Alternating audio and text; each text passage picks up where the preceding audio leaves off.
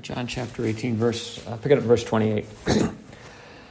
Then led they Jesus from Caiaphas unto the hall of judgment, and it was early, and they themselves went not into the judgment hall, lest they should be defiled, but that they might eat the Passover. Pilate then went out unto them, and said, What accusation bring ye against this man? They answered and said unto him, If he were not a malefactor, we would not have delivered him unto thee. Then said Pilate unto them, Take ye him, and judge him according to your law. The Jews therefore said unto him, It is not lawful for us to put any man to death, that the saying of Jesus might be fulfilled, which he spake, signifying what death he should die. Then Pilate entered into the judgment hall again, and called Jesus, and said unto him, Art thou the king of the Jews? Jesus answered him, Sayest thou this thing of thyself, or did others tell it thee of me? Pilate answered, Am I a Jew? Thine own nation and the chief priests have delivered thee unto me. What hast thou done? Jesus answered, My kingdom is not of this world. If my kingdom were of this world, then would my servants fight, that I should not be delivered to the Jews. But now is my kingdom not from hence. Pilate therefore said unto him, Art thou a king then? Jesus answered, Thou sayest that I am a king. To this end was I born, and for this cause came I into the world, that I should bear witness unto the truth. Every one that is of the truth heareth my voice. Then Pilate saith unto him, What is truth? And when he had said this, he went out again to the Jews, and saith unto them, I find no fault in him at all. But ye have a custom that I should release unto you one at the Passover. Will ye therefore that I release unto you the King of the Jews? Then cried they all again, saying, Not this man, but Barabbas. Now Barabbas was a robber. I want to read over also in verse 12 and then verse 13 of the next chapter. From henceforth Pilate sought to release him, but the Jews cried out, saying, If thou let this man go, thou art not Caesar's friend. Whomsoever maketh himself a king speaketh against Caesar. And down in verse 15 they said, But they cried out, away with him, crucify him. Pilate saith unto them, Shall I crucify your king? The chief priests answered, We have no king but Caesar. And now down in verse 19. And Pilate wrote a title and put it on the cross. And the writing was, Jesus of Nazareth, the King of the Jews. And all God's people said, Amen. Our Heavenly Father, we pray thee now that you would open up your word unto us, that we might appreciate that Jesus is King, and he was rejected by Israel. Nevertheless, he is the King of glory. In Jesus' name we pray. Amen. The title of this morning's sermon is Israel Rejects the King of the Jews. Israel rejects the King of the Jews. Now, I want us to appreciate the scene that is set before us. This has been going on all night, all of this confusion. Recall that it is the Feast of Unleavened Bread. The Passover is drawing nigh. It's actually Nisan the 14th, the day that they're supposed to kill the Passover lamb. As we have talked about in the past, there are hundreds of thousands of people there that have come for the Feast of the Unleavened Bread. That's one of the 3 feasts of the year where all the males are required to present themselves before the Lord. The place is packed with people. Pilate is under a great deal of pressure to keep the peace, and I have no doubt that he's nervous and concerned about what things are going on around him with respect to what the Sanhedrin, the ruling party of the Israelites, are doing. You'll recall just a few days prior to this, on Nisan the 10th, Jesus had come down the Mount of Olives, and all of the people had cried out, Blessed is he that cometh in the name of the Lord. Blessed is the King. That has transpired. The Jews have come to him several hours before this and desired from him a band of men. We read about a band of men coming to arrest Jesus in the garden in John chapter 18, verse 3. Judas then, having received a band of men. And we also read about that again over in, I think it's in verse 12. Then the band, and the captain and the officers of the Jews took Jesus and bound him. So they've already come to, Pilate has got some inkling that something is going on here and that Jesus has been said to be king of the Jews. They've required from him a band of men, which we talked about before, is 600 men. They are not going to get 600 Roman soldiers without Pilate's permission. So there's a lot of things going on in the background that are obviously of concern to him that I want us to appreciate as we move into this section, because Pilate's, I'm going to say, is caught between a rock and a hard space, and that is in a literal sense because Jesus is the rock. However, he's not going to do the right thing. He's going to violate the Roman law and operate in a way that is contrary to what God, what he should have done with respect to honoring God and honoring the Roman law, which of course was ultimately established by the Lord. All principalities and powers were created by the Lord. And so God has set up an organizational system by which Pilate and the Jews are going to violate. So as we open here in our narrative, we have to appreciate that, again, it says in verse 28, then led they Jesus from Caiaphas. So they've already had a mock trial in front of Caiaphas here, and now he's going to be brought to the hall of judgment. So again, we need to appreciate who it is. This is the King of glory. This is the individual who created all things, spoke everything into existence. It is by him that all things consist. We read about that in Colossians chapter 1. By him all things consist. Jesus is the one who holds every molecule in its, keeps it together, keeps the nucleus from blowing apart. He keeps the atoms in their orbit. He keeps everything together. He is the one who spoke 2 words in the garden when he said, I am, and everybody fell on their back. He's being led like a lamb to the slaughter. So we appreciate that he is peaceably going, allowing himself to be led. So he's being led from Caiaphas into the judgment hall. All judgment has been commended into his hand by the Father. So he is the judge of all the earth, and yet he's going to be judged by these individuals, by these men whom are going to operate in violation and contrary to the laws that were given to them from Moses, which come from God from Mount Sinai. The hypocrisy that is set before us is so glaring in this verse here, 28, that it's almost hard to even contemplate on it. It says, they themselves went not into the judgment hall, lest they should be defiled, that they might eat the Passover. They have to be clean if they're going to eat the Passover, and because they want to eat the Passover, they are going to stop before they go into the judgment hall. So think of this section here, and this is what the commentators say, but think of a building that has a courtyard in it, and we know that Peter has already been let into the courtyard, so it's shut off from, let's say, the rest of the city of Jerusalem. There's a large number of people that are in there. Some are warming themselves in front of fires, and there's a building, part of that courtyard, and Jesus is brought up to an upper level that would overlook them. And it's into the judgment hall on above that the people cannot go lest they would be defiled. That is where the Lord is going to be brought, and he's going to be separated from the people, and Pilate is going to act, if you can use this language, as a mediator between Christ and the people. We know that there is but one mediator before God and man, and that is the man Jesus Christ.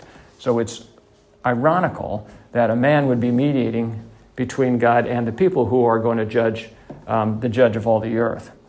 Men, as you know, are totally depraved. There is none righteous, no, not one. There is none that doeth good. They together are become unprofitable. And certainly we see that the people here together are unprofitable.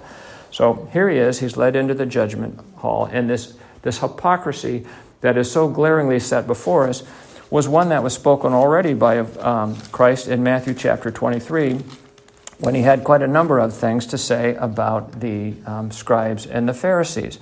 In Matthew 23, I'll pick it up in verse 25, he's declaring woe unto the scribes and the Pharisees. He says, woe unto you, scribes and Pharisees, hypocrites! For ye make clean the outside of the cup and of the platter, but within they are full of extortion and excess. Speaking of their hearts. Thou blind Pharisee, cleanse first that which is within the cup and the platter, that the outside of them may be clean also. Verse 27. Woe unto you, scribes and Pharisees, hypocrites! For ye are like unto whited sepulchres, which indeed appear beautiful outward, but are within full of dead men's bones and all uncleanness. This is the Lord talking about the hearts of the scribes and the Pharisees. Verse 29, woe unto you, scribes and Pharisees, hypocrites, because you build the tombs of the prophets and garnish the sepulchres of the righteous, and say, if we had been in the days of our fathers, we would not have been partakers with them in the blood of the prophets. And yet here they are partaking on the blood of Christ himself, the epitome of the prophets, the prophet of God. Verse 31, wherefore ye be witnesses unto yourselves that ye are the children of them that killed the prophets. Fill ye up then the measure of your fathers. They will certainly fill up the measure of their fathers because they're going to kill the Son, the King of glory. Now, in the next verse here, well, first here in verse 32, he speaks of their fathers. Who is their father?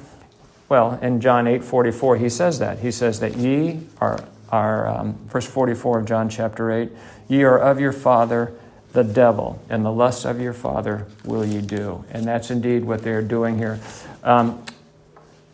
John the Baptist also referred to these people as vipers. That's in Matthew chapter 3, verse 7. And the reason I want to bring this out to us, in Matthew 3:7, he says, but when he saw many of the Pharisees and Sadducees come to his baptism, he said unto them, O generation of vipers, who hath warned you to flee from the wrath to come? So the Lord is referring to them as vipers. They are the son of their father, the devil, who is a serpent. John the Baptist has called them vipers. But why this is important is because through this process by which they are bringing the Lord before judgment, it is through the cross that the Lord is going to destroy the work of the devil, who is the chief of the vipers, if I can use that language. He shall bruise his head. So all the way back in Genesis chapter 3, we see this analogy of the devil is a serpent, and in John 3:15, the Lord says that he's going to bruise his head. And as we read through this section here, he's talking about their hypocrisy. He's talking about they're going to be guilty of the blood of their fathers, and they're going to bring it to the full when they kill him. But he's describing them as a generation of vipers. And as he says in verse 33, ye serpents, generation of vipers, how can ye escape the damnation of hell? They cannot. He is going to bruise the head of the serpent, which is their father, and essentially destroying the entire Levitical priesthood and destroying these individuals as well. Caiaphas, as you'll recall, during his trial of Jesus, rent his clothing, which was symbolic of the priesthood being taken away from the Levitical priesthood and given to the priesthood of Christ. The Lord did that in the past, you'll recall, when Samuel rent the garment of Saul, taking his kingdom away from him. And you see the same thing when the Lord is taking the kingdom away from one of Solomon's son, Rehoboam, and giving 10 tribes to Jeroboam. So this is symbolic of the priesthood shifting from those that are the physical descendants of Levi to those who are the children of God. Verse 34 of Matthew 23, wherefore, behold, I send unto you prophets and wise men and scribes, and some of them ye shall kill and crucify, speaking of himself, and some of them ye shall scourge, that's going to happen before the Romans, in your synagogues, and persecute them from city to city, that upon you may come all the righteous blood shed upon the earth, from the blood of righteous Abel unto the blood of Zechariah the son of Berechiah, whom ye slew between the temple and the altar. Verily I say unto you, all these things shall come upon this generation.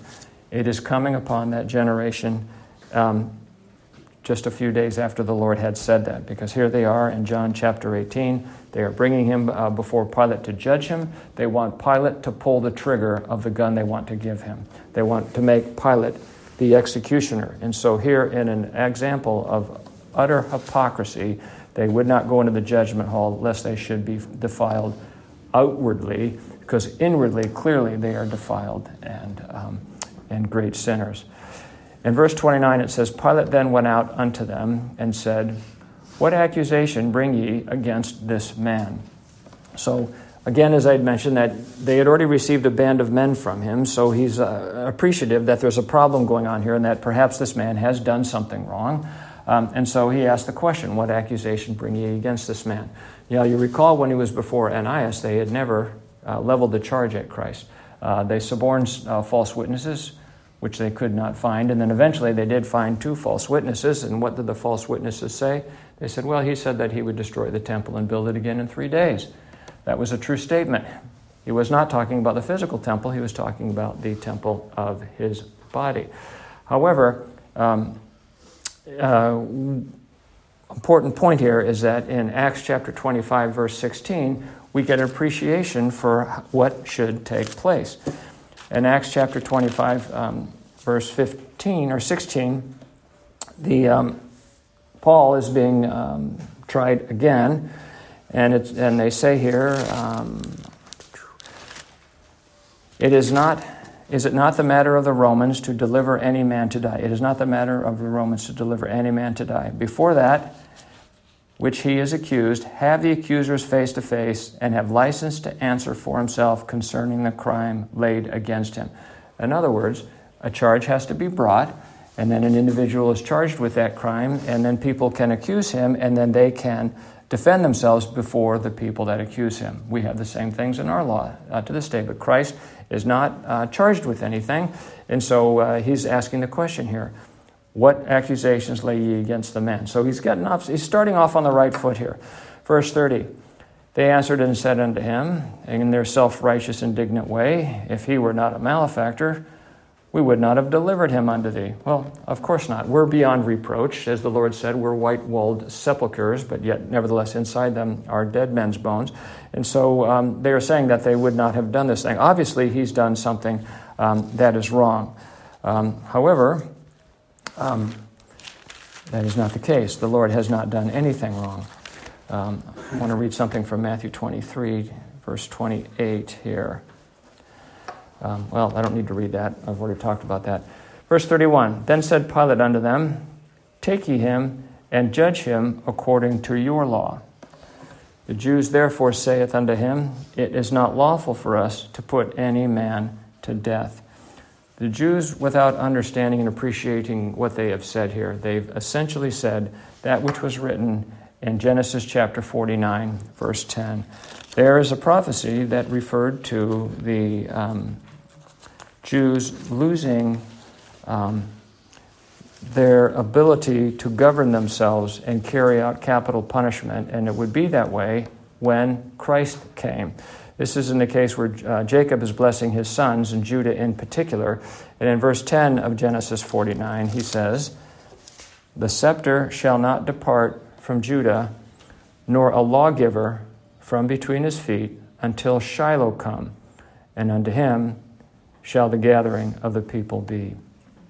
The scepter is a representative of political authority and control.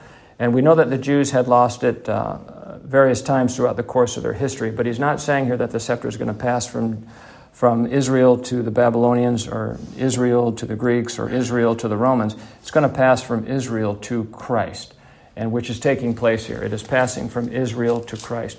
And so this is an admission to them that they don't have the authority to do that. They've lost the ability to exercise capital punishment. And the Lord is going to straighten Pilate out here with respect to who actually has that authority, because it doesn't rest with Pilate either. In John 19:11, Jesus is having a conversation with Pilate, and he says in verse 10, then Pilate saith unto him, speakest thou not unto me? Knowest thou not that I have power to crucify thee and have power to release thee? Jesus is going to answer that question. You do not have that power. Jesus answered, thou couldst have no power at all against me, except it were given thee from above. Therefore, he that delivered me unto thee hath the greater sin. Shiloh has come, and the scepter has passed from Judah now to Christ himself. This is an admission, like I said, that they have lost that power. And so, unbeknownst to them, obviously, they are fulfilling the prophecy that was spoken of them, declaring essentially that Christ has come. Shiloh has come. Shiloh is the individual that they have turned over to Pontius Pilate. Verse 33, that the saying of Jesus might be fulfilled, which he spake, signifying what death he should die. The fact that he's being handed over to the Romans, that they would kill him and not the Jews. Had the Jews killed him, he would have been stoned. You know that the prophecy said that not a bone of him should be broken. That's Isaiah 53. Psalm 22 talks about and speaks of the grievous suffering of somebody on the cross, what things they would suffer when they were put to death through that form of capital punishment. In John chapter 3, verse 14, the Lord, speaking of his death, specifically said that he would need be lifted up. John chapter 3, verse 14. As Moses lifted up the serpent in the wilderness, even so must the Son of Man be lifted up. And then he later says, if I be lifted up, I shall draw all men unto myself.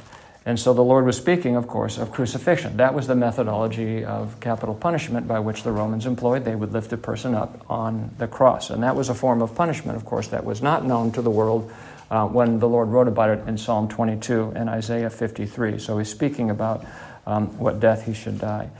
In verse 33 it says, Then Pilate entered into the judgment hall again and called Jesus and saith unto him, Art thou the King of the Jews?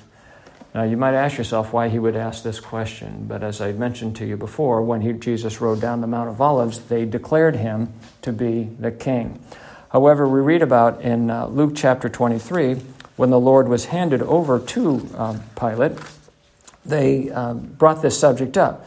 In Luke chapter 23, verses 1 and 3, it says, And the whole multitude of them arose and led him unto Pilate. And they began to accuse him, saying, We found this fellow perverting the nation, and forbidding to give tribute to Caesar, saying that he himself is Christ a king.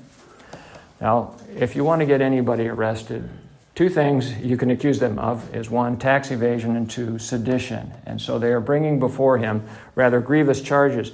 But what's interesting is that when they themselves suborned false witnesses against Christ, here they themselves are bearing false witness against Christ. Christ never said or did any of the things that they are postulating here.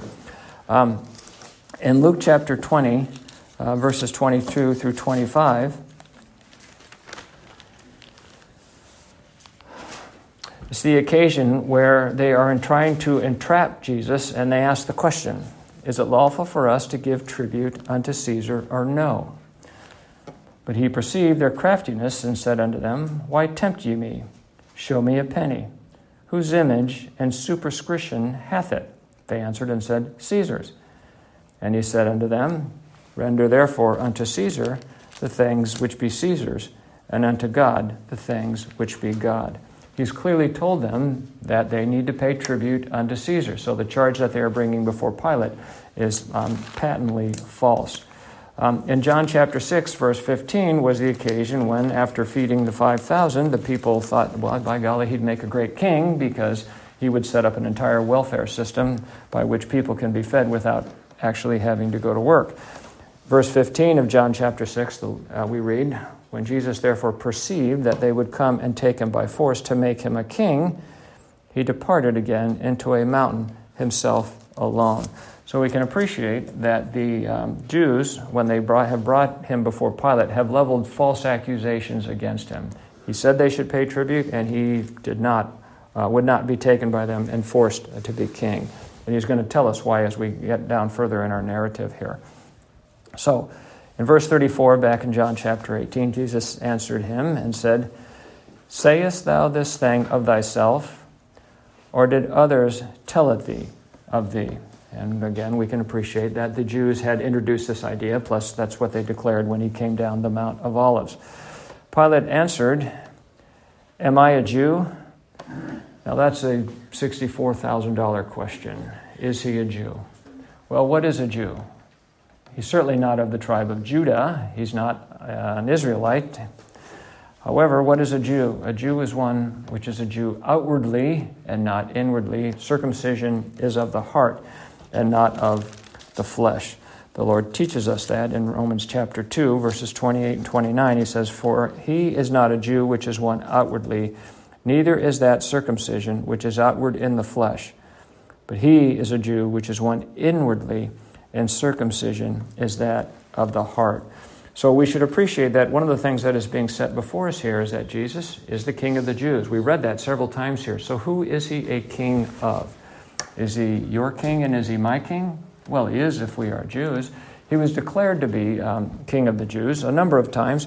We should appreciate in Matthew chapter 1, where they give us the genealogy of Christ. He's declared to be the son of David, the son of Abraham, and we know that he is the Son of God. In Matthew chapter 2, verse 2, it is the Gentiles that have come to seek the King of the Jews. In verse 1 of Matthew chapter 2, it says, "Now when Jesus was born in Bethlehem of Judea, in the days of Herod the king, behold, there came wise men from the east to Jerusalem." These are Gentiles coming to see him, saying, "Where is he that is born King of the Jews? For we have seen his star in the east and are come to worship him." So the Gentiles are declaring him to be the King of the Jews. Pilate is asking, "Am I a Jew?" And Pilate is going to declare him also to be the King of the Jews.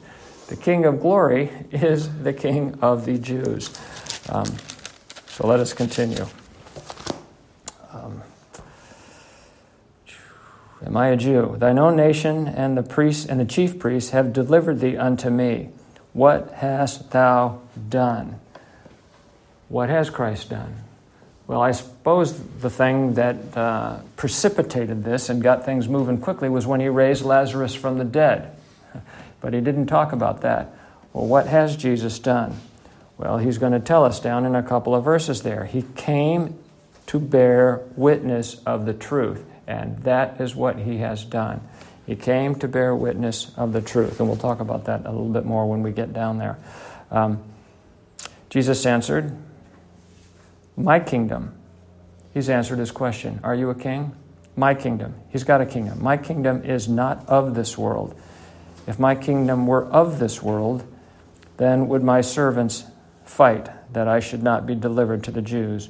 But now is my kingdom not from hence. Oh, he does have a kingdom.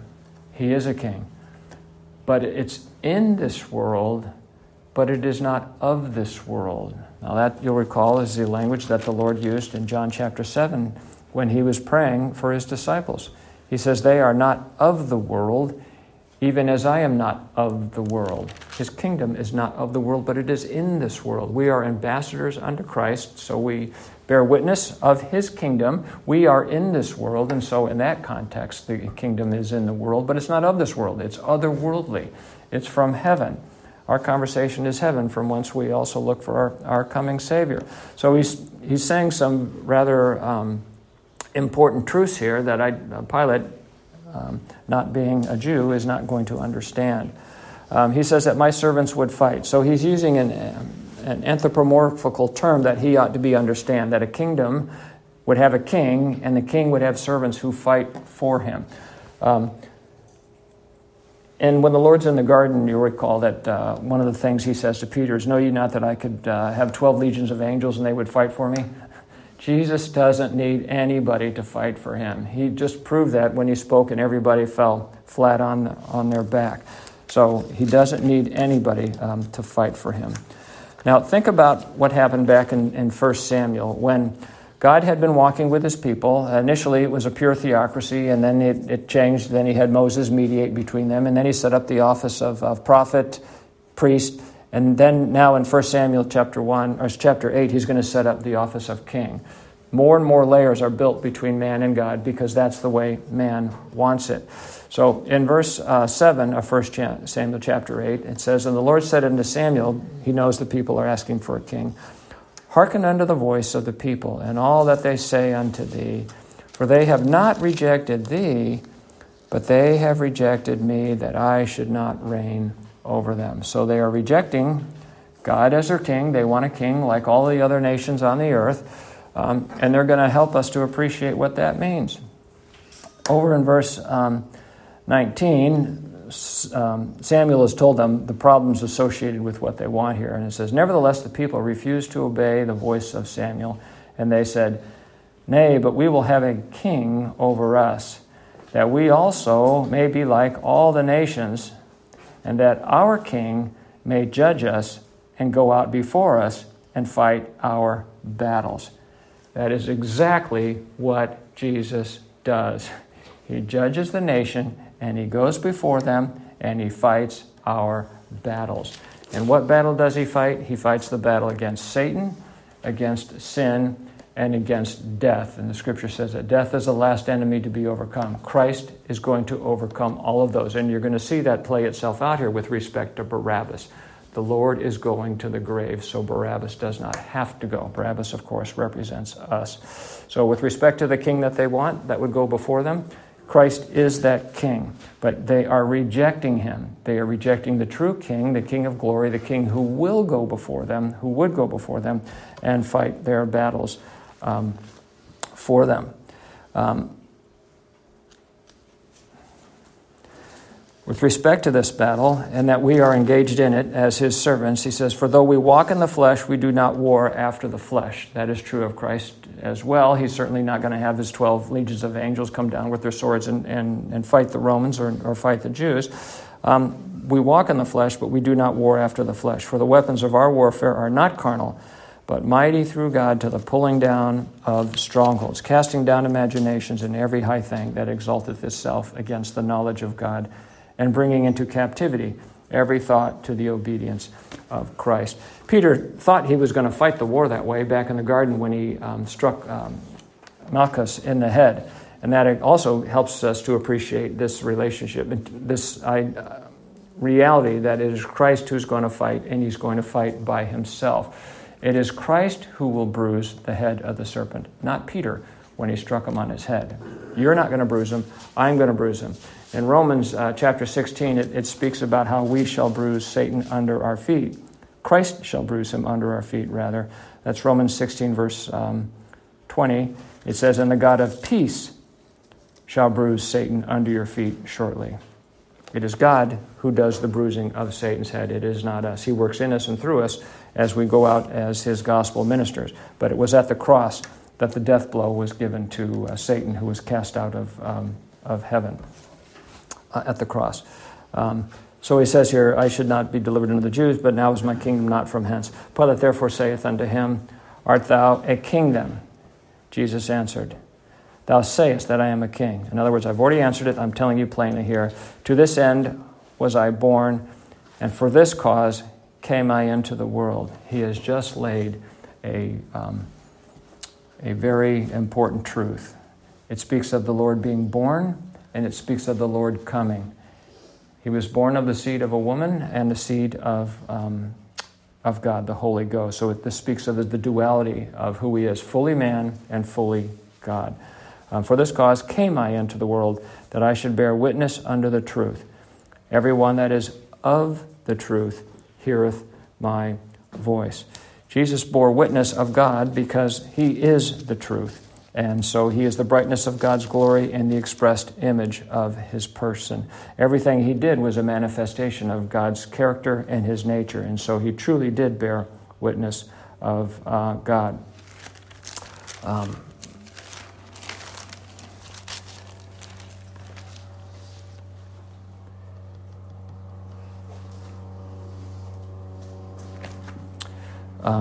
There was a verse that I wanted to read, and I've got the wrong one down here. Oh, there it is.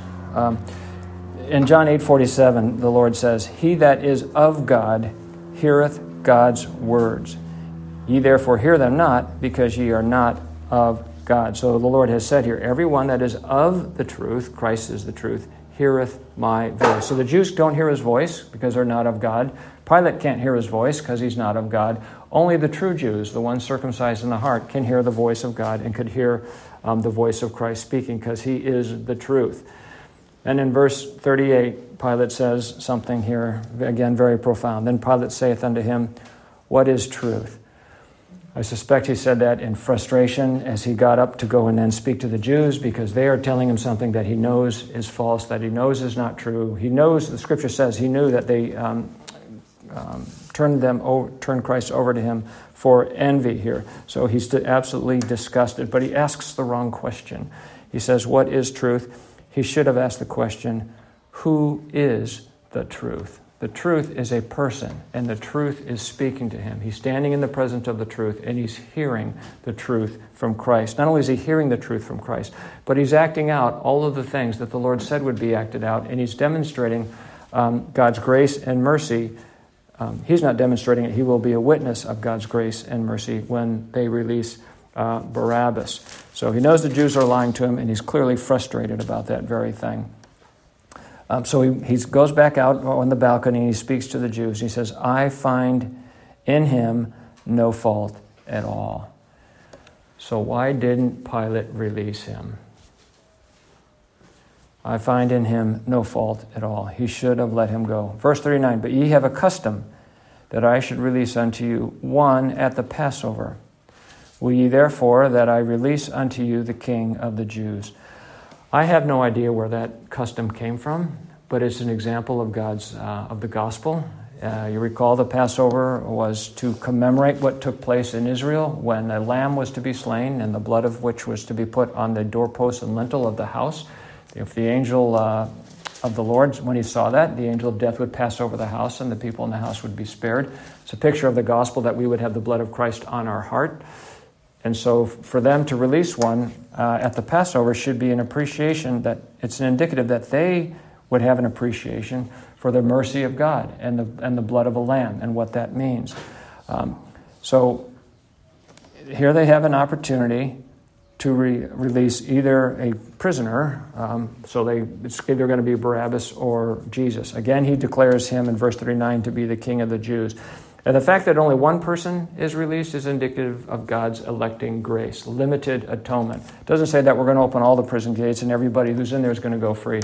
Only one. Now, verse 40, then cried they again, saying, not this man, but Barabbas. Now, Barabbas was a robber. Barabbas represents all of us. We would steal God's glory.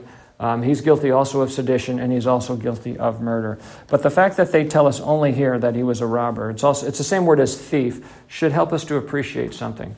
Barabbas, we know, he's in prison, and I would expect that he is sitting there with great anxiety and trepidation, expecting the Romans to come to his prison cell and to take him out and drag him out to be crucified. When Christ was crucified, he was crucified between two thieves. Same word here. There should have been 3 thieves on Mount Golgotha when Christ was crucified. So it's such an obvious example of substitution that we should appreciate that is the gospel there, that one thief did not go to the cross and Christ went in his stead, representing what we are to all man. So we see substitution being played out before us here. In Exodus chapter 13, verse 13, it speaks about this substitutionary principle with respect to an unclean animal being redeemed by a clean animal. In verse 13 of Exodus chapter 13, it says, and every firstling of an ass, which is be an unclean animal, thou shalt redeem with a lamb. And if thou wilt not redeem it, then thou shalt break his neck. And all the firstborn of man among thy children shalt thou redeem. So clearly, Barabbas, as this ass here, typifies Barabbas, who typifies us, and that he was redeemed by a lamb. Christ, we know, is the Lamb of God. So we see this wonderful substitution here, but we also see that in a very formal sense, Israel is rejecting her king. Pilate has identified him as their king, as the King of the Jews. He's been identified as the King of the Jews by the Gentiles, the wise men, which first came in Matthew chapter 2. He is the King of the Jews, which we acknowledge as this kingdom, which is not of this world, but as yet in this world. It is all those who believe on the Lord Jesus Christ. It is not a kingdom that a person can be born into by virtue of the flesh, but rather must be born again into by virtue of the Holy Spirit indwelling them and working upon their hearts. In John chapter 1, he says in verse 11, he came unto his own, and his own received him not. The Jews have not received him, and they have rejected him. But as many as received him, to them gave he power to become the sons of God. Some did receive him, even to them that believe on his name. In verse 13, he says, which were born not of blood. It's not by virtue of the fact that you're related to Abraham. There's no blood relationship as far as receiving God as your Savior, receiving the Lord as your Savior. Which were born not of blood, nor of the will of the flesh. There's nothing in your flesh that would desire this, nor of the will of man. It didn't come from your own will, nor did the will of another man, but of God. So men are born again by the will of God, not the will of men. There's no fleshy advantage to being related to Jacob, being one of the sons of Israel. So this morning I would have us appreciate that God is our Heavenly Father and Jesus Christ is our King of glory, whom we have accepted by virtue of God's grace, imputing the faith necessary to believe on Him and to trust in Him for all things. Amen. Amen.